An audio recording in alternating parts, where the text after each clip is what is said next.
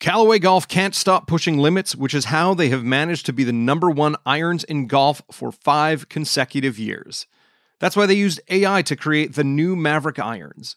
AI has engineered a flash face cup in every Maverick iron for better distances in your entire set. Each club's center of gravity is positioned to optimize launch and help players find new distances. Get new distance at CallawayGolf.ca. Callaway, the number one irons in golf. After a months-long campaign hampered by the COVID-19 pandemic, the Conservative Party of Canada will soon have a new leader. The deadline for ballots is just days away, and it's anticipated Andrew Scheer's successor will be crowned on August 23rd. Just who that will be is very much up in the air. I'm Dave Breckenridge, and this is 10-3. The National Post's Brian Platt joins me to talk about why Peter MacKay's frontrunner status isn't a lock, where Erin O'Toole could be vulnerable, and how Leslyn Lewis and Derek Sloan could play spoiler on a ranked ballot. Don't forget you can subscribe to this show on Apple Podcasts, Google, Stitcher, wherever you get your favorite podcasts. We'd love it if you could leave us a rating, a review, and tell your friends about us. So, Brian, in the middle of this pandemic, people may be forgiven if they forgot the fact that Canada's official opposition party has been in the middle of a hotly contested leadership contest. What can you tell us about the Conservative leadership race? How long has this race been going on for, and when are things supposed to actually wrap up? The race has really been going on since the election ended last October, but it officially kicked off in January. It was supposed to be over by now. The race had originally been scheduled to conclude at the end of June, but that got delayed because of the pandemic. And in April, the race was essentially completely suspended because it was just becoming impossible for regular campaigning to happen. The Conservative Party didn't have anybody at their headquarters to process ballots as they came in. So the party had to suspend the race, reschedule it, and now it is finally set to conclude this coming weekend. Officially, the last day that ballots can be received is Friday, August 21st, and we should have the results announced on Sunday. Over the last few months, as you say, campaigning shut down for a period. Things got kind of sleepy. We've narrowed it down to a slate of 4 candidates. We have Erin O'Toole, Peter MacKay, Leslyn Lewis, and Derek Sloan. What have been, do you think, kind of the overarching themes of the campaign? Is it all Justin Trudeau is terrible? Is it we need to appeal to the Conservative base? What issues have really kind of come up so far in this race? It's been odd. Candidates haven't been able to campaign publicly the way that we're used to in these things. We normally would have had a whole bunch of debates. We hardly had any. We had 2 official ones, one in English, one in French. Normally there are a bunch of other debates that would happen, but most of those had to get canceled because of the pandemic. Candidates have been mostly doing this race through a lot of Zoom meetings and things like that ever since March, which is very strange for a leadership race. So I think it's actually kind of hard to identify a theme of this race and what has been the dominant issues. The Conservative leadership race is also, they really swing to the right on the ideological spectrum because you are really trying to rally the Conservative base. And so there has been discussion about how to win the next election and how to beat Justin Trudeau, but I would say a lot of that has actually been more overwhelmed by saying things that the base likes to hear. And I suspect whoever wins this race will have to do some pivoting afterwards to try to figure out how to actually take down Trudeau. So, for example, on the environmental platform, which is a huge focus because of how the Conservatives can put forward their own environmental platform that they believe will appeal outside of their party to the whole country. And that's one of the biggest debates facing the party. We haven't actually heard a whole lot about how they might have that in order to win an election. Mostly what you've heard is railing against carbon taxes because that's what the Conservative base wants to hear. And so I actually think that it's pretty hard to identify a theme. The closest thing we have to a theme, perhaps, is whether or not this is a Peter MacKay runaway victory, because MacKay entered this as the front runner, and now I think the race has tightened up quite a bit. You think you would probably still consider MacKay the favorite, but I don't think that he is a runaway favorite anymore. Yeah, as you say, early in the campaign, it seemed like Peter MacKay was going to wipe the floor with whoever stepped up to challenge him, even Erin O'Toole, who has some profile as being a senior member of Stephen Harper's caucus before the 2015 election. You have 4 candidates, 2 who are more well-known and 2 who are a little lesser known. But, I mean, what are the concerns for Peter MacKay here going into the deadline for ballots to be in? Is it that he's seen too much as a front runner? Is it that because you have a ranked balloting system and the other contenders are a little more to the social conservative side of things, he's automatically put at a disadvantage if he doesn't get 50% on the first ballot? What are kind of the paths to victory for MacKay? Early on in the race, when we had a bit of a wider field, MacKay has been frequently described as basically a red Tory, part of the Tory establishment, a very centrist politician. And I'm not sure how if that's really true, if you dig into MacKay's record. MacKay is very conservative on some issues and more moderate on others. And I think it's kind of hard to sum him up with just like a label like red Tory. I mean, that's certainly been the strategy of Erin O'Toole. And you'll also hear that from the social conservative candidates in the race, who in this case are Leslyn Lewis and Derek Sloan. And so MacKay, a lot of his campaign has been fighting that perception to say, here are my strong red meat conservative policies. His campaign team is made up of people who ran Doug Ford and Maxime Bernier leadership campaigns recently. Mm-hmm. He actually has a more right-wing campaign team, and I think that's why the messaging has sometimes been from his campaign has been a little bit all over the place. But I think one thing MacKay has really tried to do during this campaign is to say, I am not the caricature that my opponents are painting me as. I'm a real dedicated conservative. I was part of this party's founding back in 2003 with Stephen Harper when we merged the Progressive Conservatives and the Canadian Alliance. Mm-hmm. I have a long history in this party. I'm a dyed-in-the-wool conservative through and through. And if you want to bring together all parts of the party, you should vote for a guy who has the longest history in this party out of the candidates on the final ballot and was there right at the founding of the party 15 years ago. His main challenger, Erin O'Toole, has also kind of tried to play up his true blue credentials as well, even though I don't think that many people thought that he was to the far right of the party as it is. Like, is it just a race to say who is the most conservative candidate out of the conservative candidates? I think that there's a lot of that in this race, yes. Erin O'Toole's one of his main strategies anyway, from the very beginning, was to paint MacKay as a red Tory kind of liberal light. And O'Toole's campaign slogan from the beginning was true blue, mm-hmm. to say, I have the party's base on my side. And MacKay's a, establishment, more elite politician and is out of touch. That has been O'Toole's pitch. When you compare the dynamics of the race, you can see why it makes sense that you would want to claim that field for yourself, because a lot of other politicians who might have been able to claim that part of the base, Pierre Poilievre, John Baird, people like this, they all didn't run. And so O'Toole felt like that was his lane to win, which is to say, I'm the true blue conservative here. Peter MacKay is the red Tory. Yeah. A lot of people who've known O'Toole for a long time find that to be a tough label to put on him, and that actually both O'Toole and MacKay, in what they believe, there's not a whole lot of difference, in that both are pretty moderate politicians.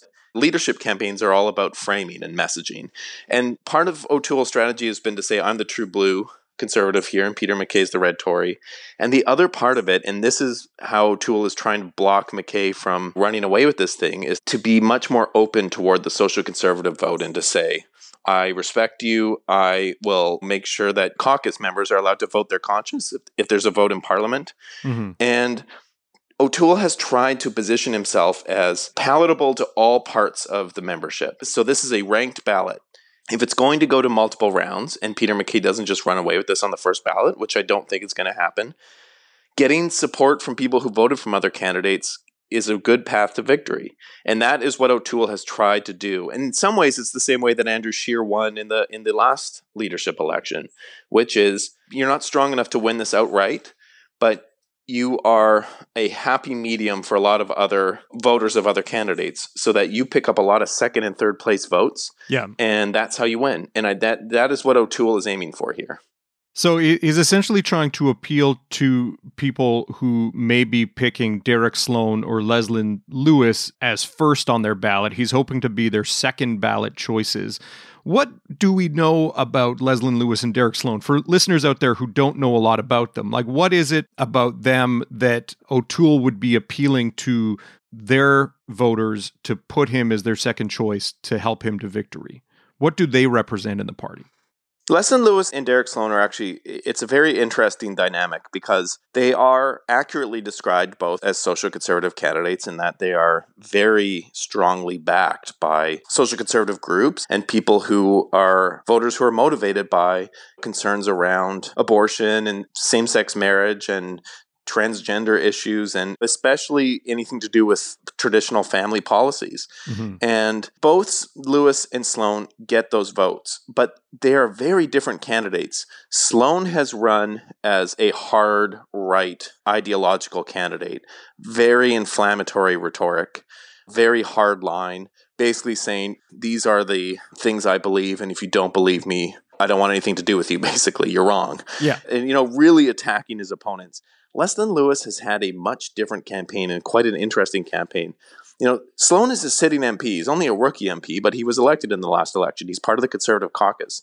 Lewis has really come entirely from the outside. She has been involved in conservative politics in Toronto. She's a Toronto area lawyer, but she has not ever held elected office, and she's only run for office once, which was in the 2015 election when the Conservatives had to dump a candidate over a scandal and needed somebody quickly to replace that candidate.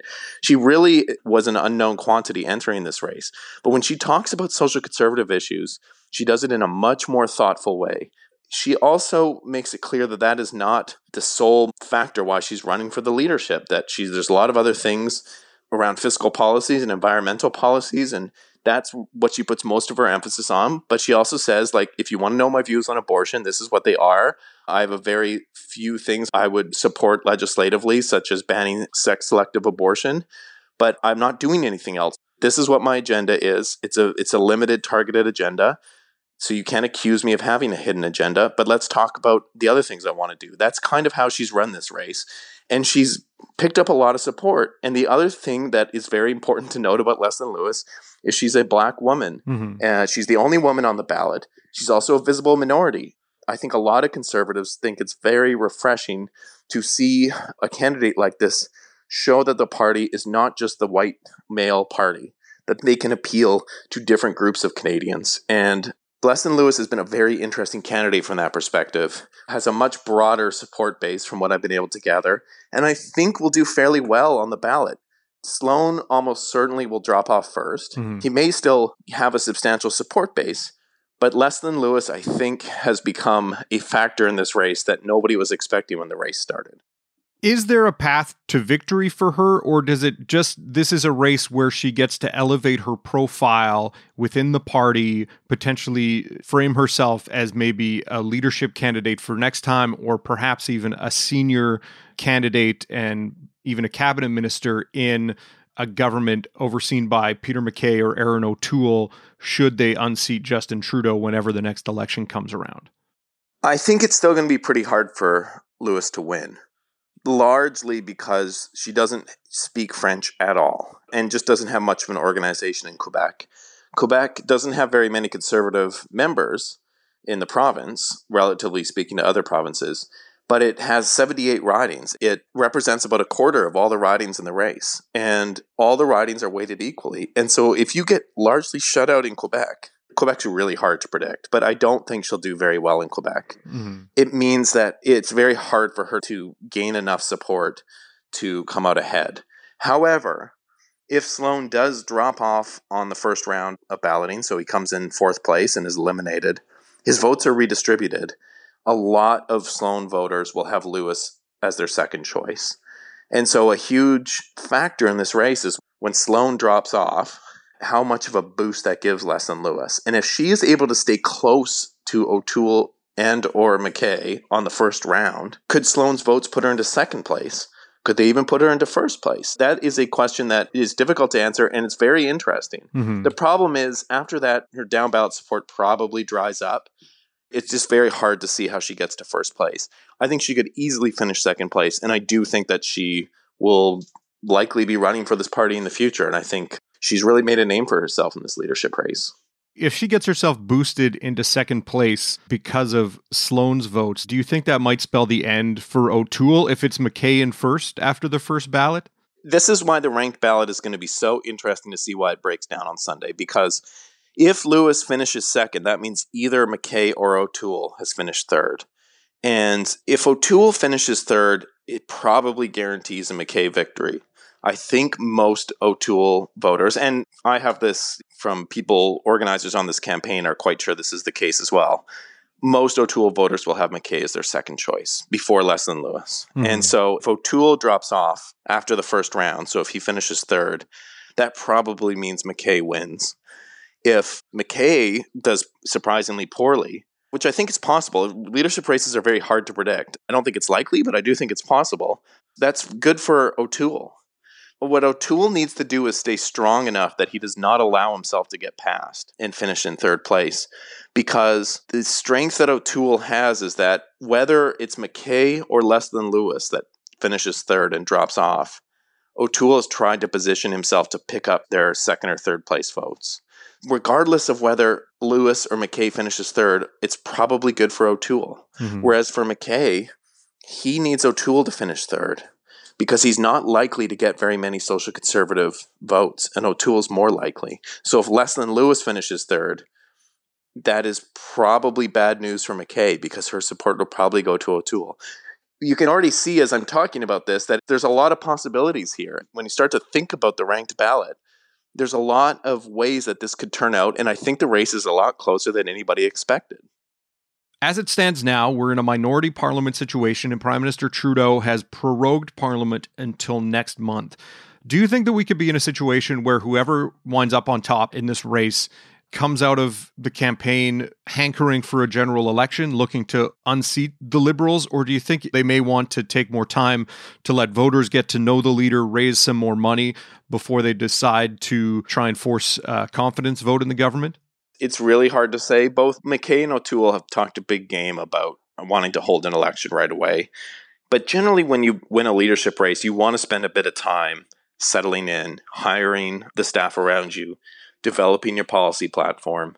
Because of the situation we're in, both the minority parliament and also Trudeau government kind of under siege, especially with the WE scandal over this summer and now with their finance minister departing, which is a gigantic move for any government.